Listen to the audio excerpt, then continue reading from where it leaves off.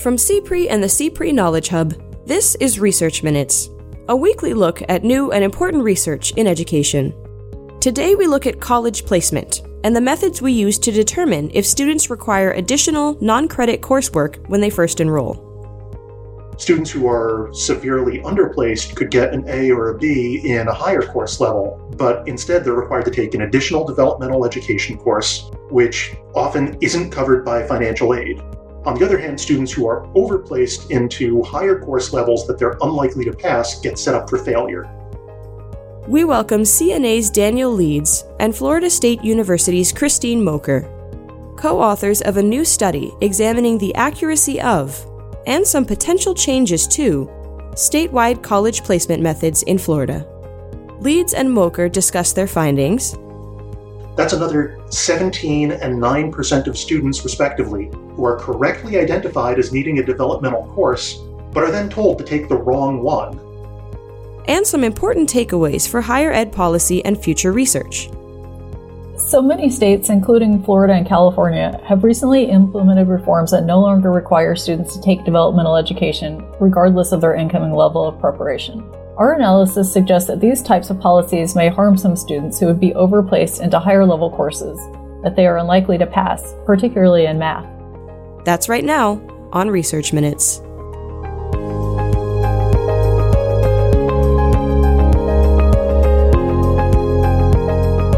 Hello and welcome to Research Minutes. I'm Keith Humeller, Managing Editor of the CPRE Knowledge Hub. Today we have the pleasure of speaking with Daniel Leeds, Research Analyst at CNA. Thanks so much for joining us, Dan. Thank you. Pleasure to be speaking. And also with Christine Mocher, Associate Professor of Higher Education with the Florida State University College of Education. Welcome, Christine. Thank you. So today we're discussing your new article. It was just published in Educational Evaluation and Policy Analysis titled Improving Indicators of College Readiness, Methods for Optimally Placing Students into Multiple Levels of Post-Secondary Coursework. It takes a new look at college readiness and the methods that we use to place students in specific courses when they transition from high school to college. To start, could you provide us with a little bit of context? How do we currently assess post-secondary readiness, and what are the ramifications of, say, under preparation for students or for the institutions that they attend? Well, first off, I think it's really vital that we distinguish college entrance exams from college readiness exams. College entrance assessments, think the SAT or ACT, are geared around telling you what kind of college you can be admitted to, while college readiness replacement exams tell you what math or English courses you can enroll in once you arrive. This is particularly important because a lot of two-year schools, which are the context for our study, don't require an entrance exam and therefore accept students from an extremely wide range of academic preparation levels. Consistent with the broad field of education policy, there isn't really a single answer to how colleges place students. Strategies can vary across and sometimes within states. Many use some sort of standardized placement test, such as ACT's College Ready. Previously, there was the Compass exam, or the College Board's AccuPlacer exam. Florida, which is the context for our study, had its own placement assessment called the Post-Secondary Education Readiness Test, or the PERT, which in theory, because it was designed specifically for Florida, could provide a seamless link between the state K-12 standards and the requirements in Florida's two-year college system. Unfortunately, any assessment, any placement system, no matter what it's based on, is sometimes going to get things wrong. We focus on what a previous paper by Judith Scott Clayton and her co-authors referred to as severe errors. Students who are severely underplaced could get an A or a B in a higher course level, but instead they're required to take an additional developmental education course, which often isn't covered by financial aid. On the other hand, students who are overplaced into higher course levels that they're unlikely to pass get set up for failure, which harms their academic standing and, in some cases, can jeopardize their financial aid. Both of these types of students are going to have to deal with issues of discouragement and demotivation, and they're going to have their time to degree unnecessarily extended, although they may be harmed individually in different ways. Again, it's vital to mention that we focused on severe errors because there are some degrees of smaller misplacement if someone maybe has to work extremely hard to get a C in an upper level course but could get an A in a lower level course, maybe you could say they're misplaced in the upper level course, but that's not as catastrophically bad as the severe errors that we're discussing. As I understand it, when we're talking about placement in developmental education, it's not a small issue in higher education. These courses have a substantial footprint, particularly among community colleges, and they cost both students and institutions a significant amount of money. Could you expand on that a little bit? Sure. In Florida, about 70% of incoming students during the time of our study at community colleges were required to take one or more levels of developmental education. And this is pretty similar to other numbers nationally. Students under preparation for post-secondary education has financial implications for both students and institutions, as developmental education courses among first-time degree-seeking fall enrollees are estimated to cost $7 billion annually. Wow. And Dan had mentioned this a little bit previously, but I was wondering what the prior research had told you about college placement. Did you have any indication that that the current methods being used might be ineffective or might be leading to misplacement at the college level? Yes, so we knew from prior research that the use of college placement tests often results in students being misplaced into their first college course, particularly in English. Most of this work is based on a series of studies by researchers at the Community College Research Center at Teachers College using data for the Compass or AccuPlacer.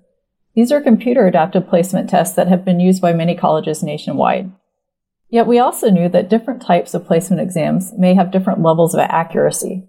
A study in a California community college district indicated that the use of longer diagnostic placement exams that assess student proficiency on a range of topics may improve placement accuracy relative to more commonly used computer-adaptive tests with fewer questions.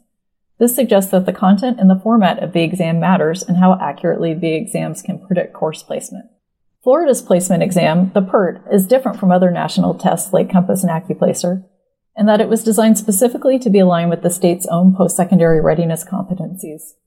When the test was initially developed in 2010, K-12 and post-secondary educators in Florida reviewed all the items for quality and alignment with these state competencies. This was intended to ensure that the test was measuring the skills that students need to know to succeed in the specific classes being taught at Florida state colleges. So we were interested in whether misplacement rates under Florida state-specific PERT exam might differ from the rates under other nationally used placement exams. Context is important because placement accuracy may depend on multiple factors, including the reliability and validity of the placement test, the content of the placement test, and how well this content aligns with college courses taken by students. Could you give us a general overview of the scope of your study and your approach to this work? What specific questions were you hoping to answer, and how did you go about it? Sure. This study is part of a larger IES-funded evaluation of Florida's College and Career Readiness Initiative, or FCCRI. This was a statewide policy that required high schools to offer college placement testing in math and reading to mid-performing grade 11 students, and then college readiness and success courses in grade 12 to students scoring below college ready in the prior year.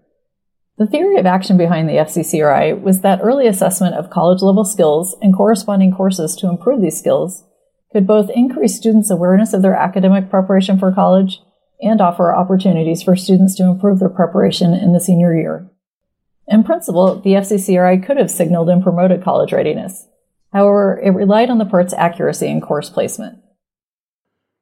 As far as this study in particular, this was inspired by the paper I referenced earlier by Judith Scott Clayton, Peter Crosta, and Clive Belfield that looked at severe misplacement rates into developmental versus for-credit courses. We saw three areas where we could really build on the excellent work that they did. First, when you have multiple tiers of remediation, that opens up the door to misplacement even among students who are correctly assigned to remedial courses, and also to students being misplaced by multiple course levels.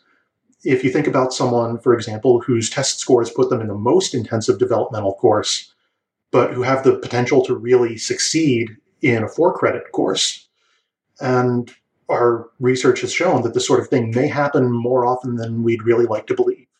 Second of all, a lot of attention gets devoted to reducing or eliminating testing, but I think we really need to spend as much time, if not more, asking ourselves whether we're using tests appropriately. We should ask whether we're assigning way too many or too few students to developmental courses before we start talking about whether we need to scrap the metrics we're using. And finally, it's great to look at overall misplacement, but we also need to be aware that not all forms of misplacement are necessarily equally harmful. Is being misplaced by 2 course levels twice as bad as being misplaced by 1? Or is the simple fact of being misplaced at all the key thing that's harming students? Is being overplaced better or worse than being underplaced? Other researchers are going to have more to say about this, and both policymakers and institutions are going to have their own very valid concerns. But we thought it was important to provide a framework for researchers and policymakers to see both what their own findings and priorities suggest about optimal policy decisions, and to provide a framework that lets people reflect on what current policies seem to imply. You report a number of intriguing findings in this article, which we'll get to in just a second. But before we do, I just wanted to ask if there are any limitations that we should be aware of as we walk through your results.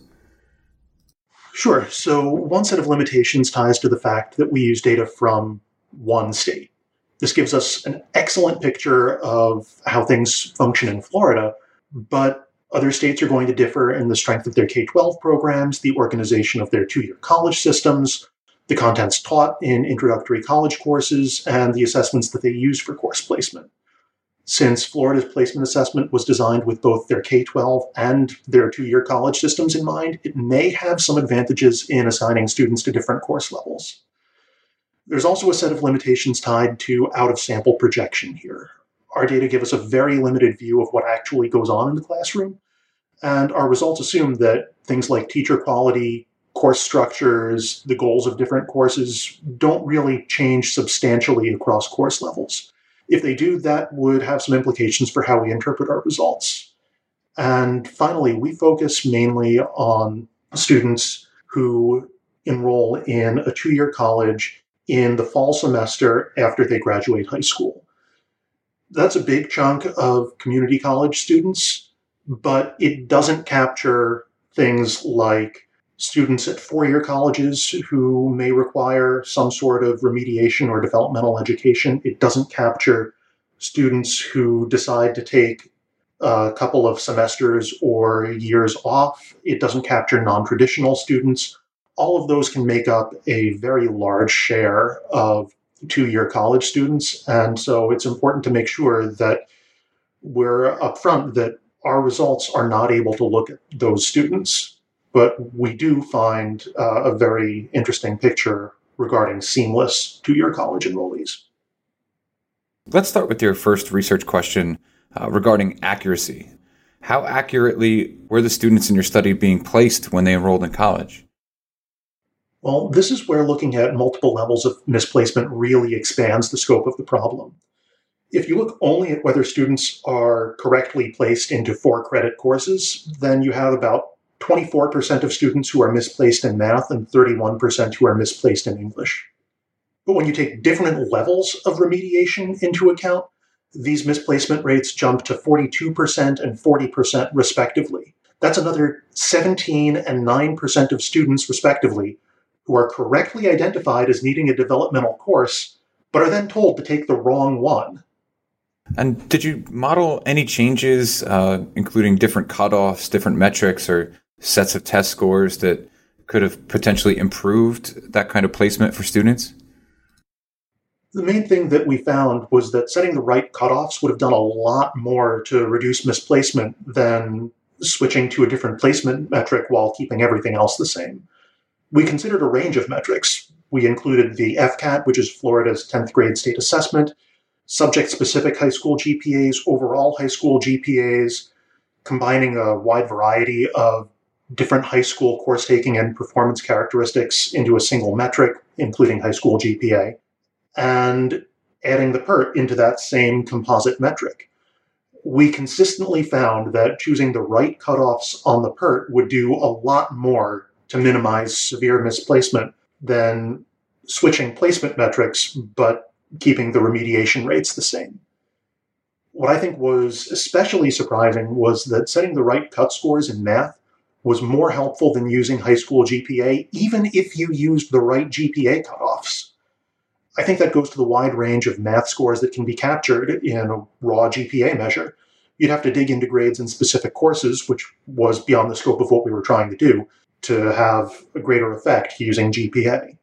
However, in English, you do see gains from using high school GPA over using a placement exam, assuming you choose the right cutoffs on each. Some of that may reflect that K-12 and post-secondary English course assessments are likely to be far more comparable to each other than to a standardized assessment, and some may reflect a more uniform progression of K-12 English courses. So I'm curious to know what you think the implications here might be. In recent years, we've obviously seen a number of reforms in California and elsewhere that have been designed to improve college readiness and the college placement process. What do you hope policymakers take away from this work? So many states, including Florida and California, have recently implemented reforms that no longer require students to take developmental education, regardless of their incoming level of preparation. Our analysis suggests that these types of policies may harm some students who would be overplaced into higher level courses that they are unlikely to pass, particularly in math. However, these concerns might be mitigated by ensuring that all students with lower levels of preparation get additional academic support. In Florida, all colleges were required to develop a plan to provide enhanced support services, such as adopting online tutoring programs, adding or increasing faculty time in success centers, and implementing early alert systems. There is a growing body of evidence that Florida's developmental education reform has yielded significant improvements in student success in terms of first-year course-taking outcomes and credit accumulation. Additionally, Florida's developmental education reform still provides students with the option of enrolling in a developmental education course if they think they need additional preparation. Colleges were required to develop a plan to offer additional advising services to help students make good decisions about which courses to take. Yet some advisors reported challenges in determining which courses students should be advised to take in the absence of placement exam scores. Even if developmental education is made optional, it may still be helpful to use placement exams as one resource in determining the best course placement options for students. Placement tests may also serve as a useful signal to students about their own level of college readiness. This suggests that policymakers may want to consider still requiring, or at least continuing to offer, a placement exam even if developmental education is optional. And my final question would be, do you think there are opportunities here for future research, either for you or for others who are working in this area of college placement, college readiness? Yes, one direction for future research is to consider the lifetime cost of misplacement. On the one hand, overplaced students have to retake courses and may lose financial aid. But on the other hand, underplaced students pay for courses that they do not need, and financial aid often will not cover developmental education. Either form of misplacement may increase the time to degree or probability of dropping out of college. Information about the cost of misplacements could be used to inform priorities for the direction and degree of misplacement. Additional analyses might explore whether adjusting cutoffs would affect enrollment, employment, tuition, or revenue at two-year colleges. Another direction for future research is to identify additional predictors of student success. For example, though high school GPA does not depend on specific math or English courses taken, a student with a B average in math through AP Calculus will likely be better prepared than one with an A average through Algebra 2.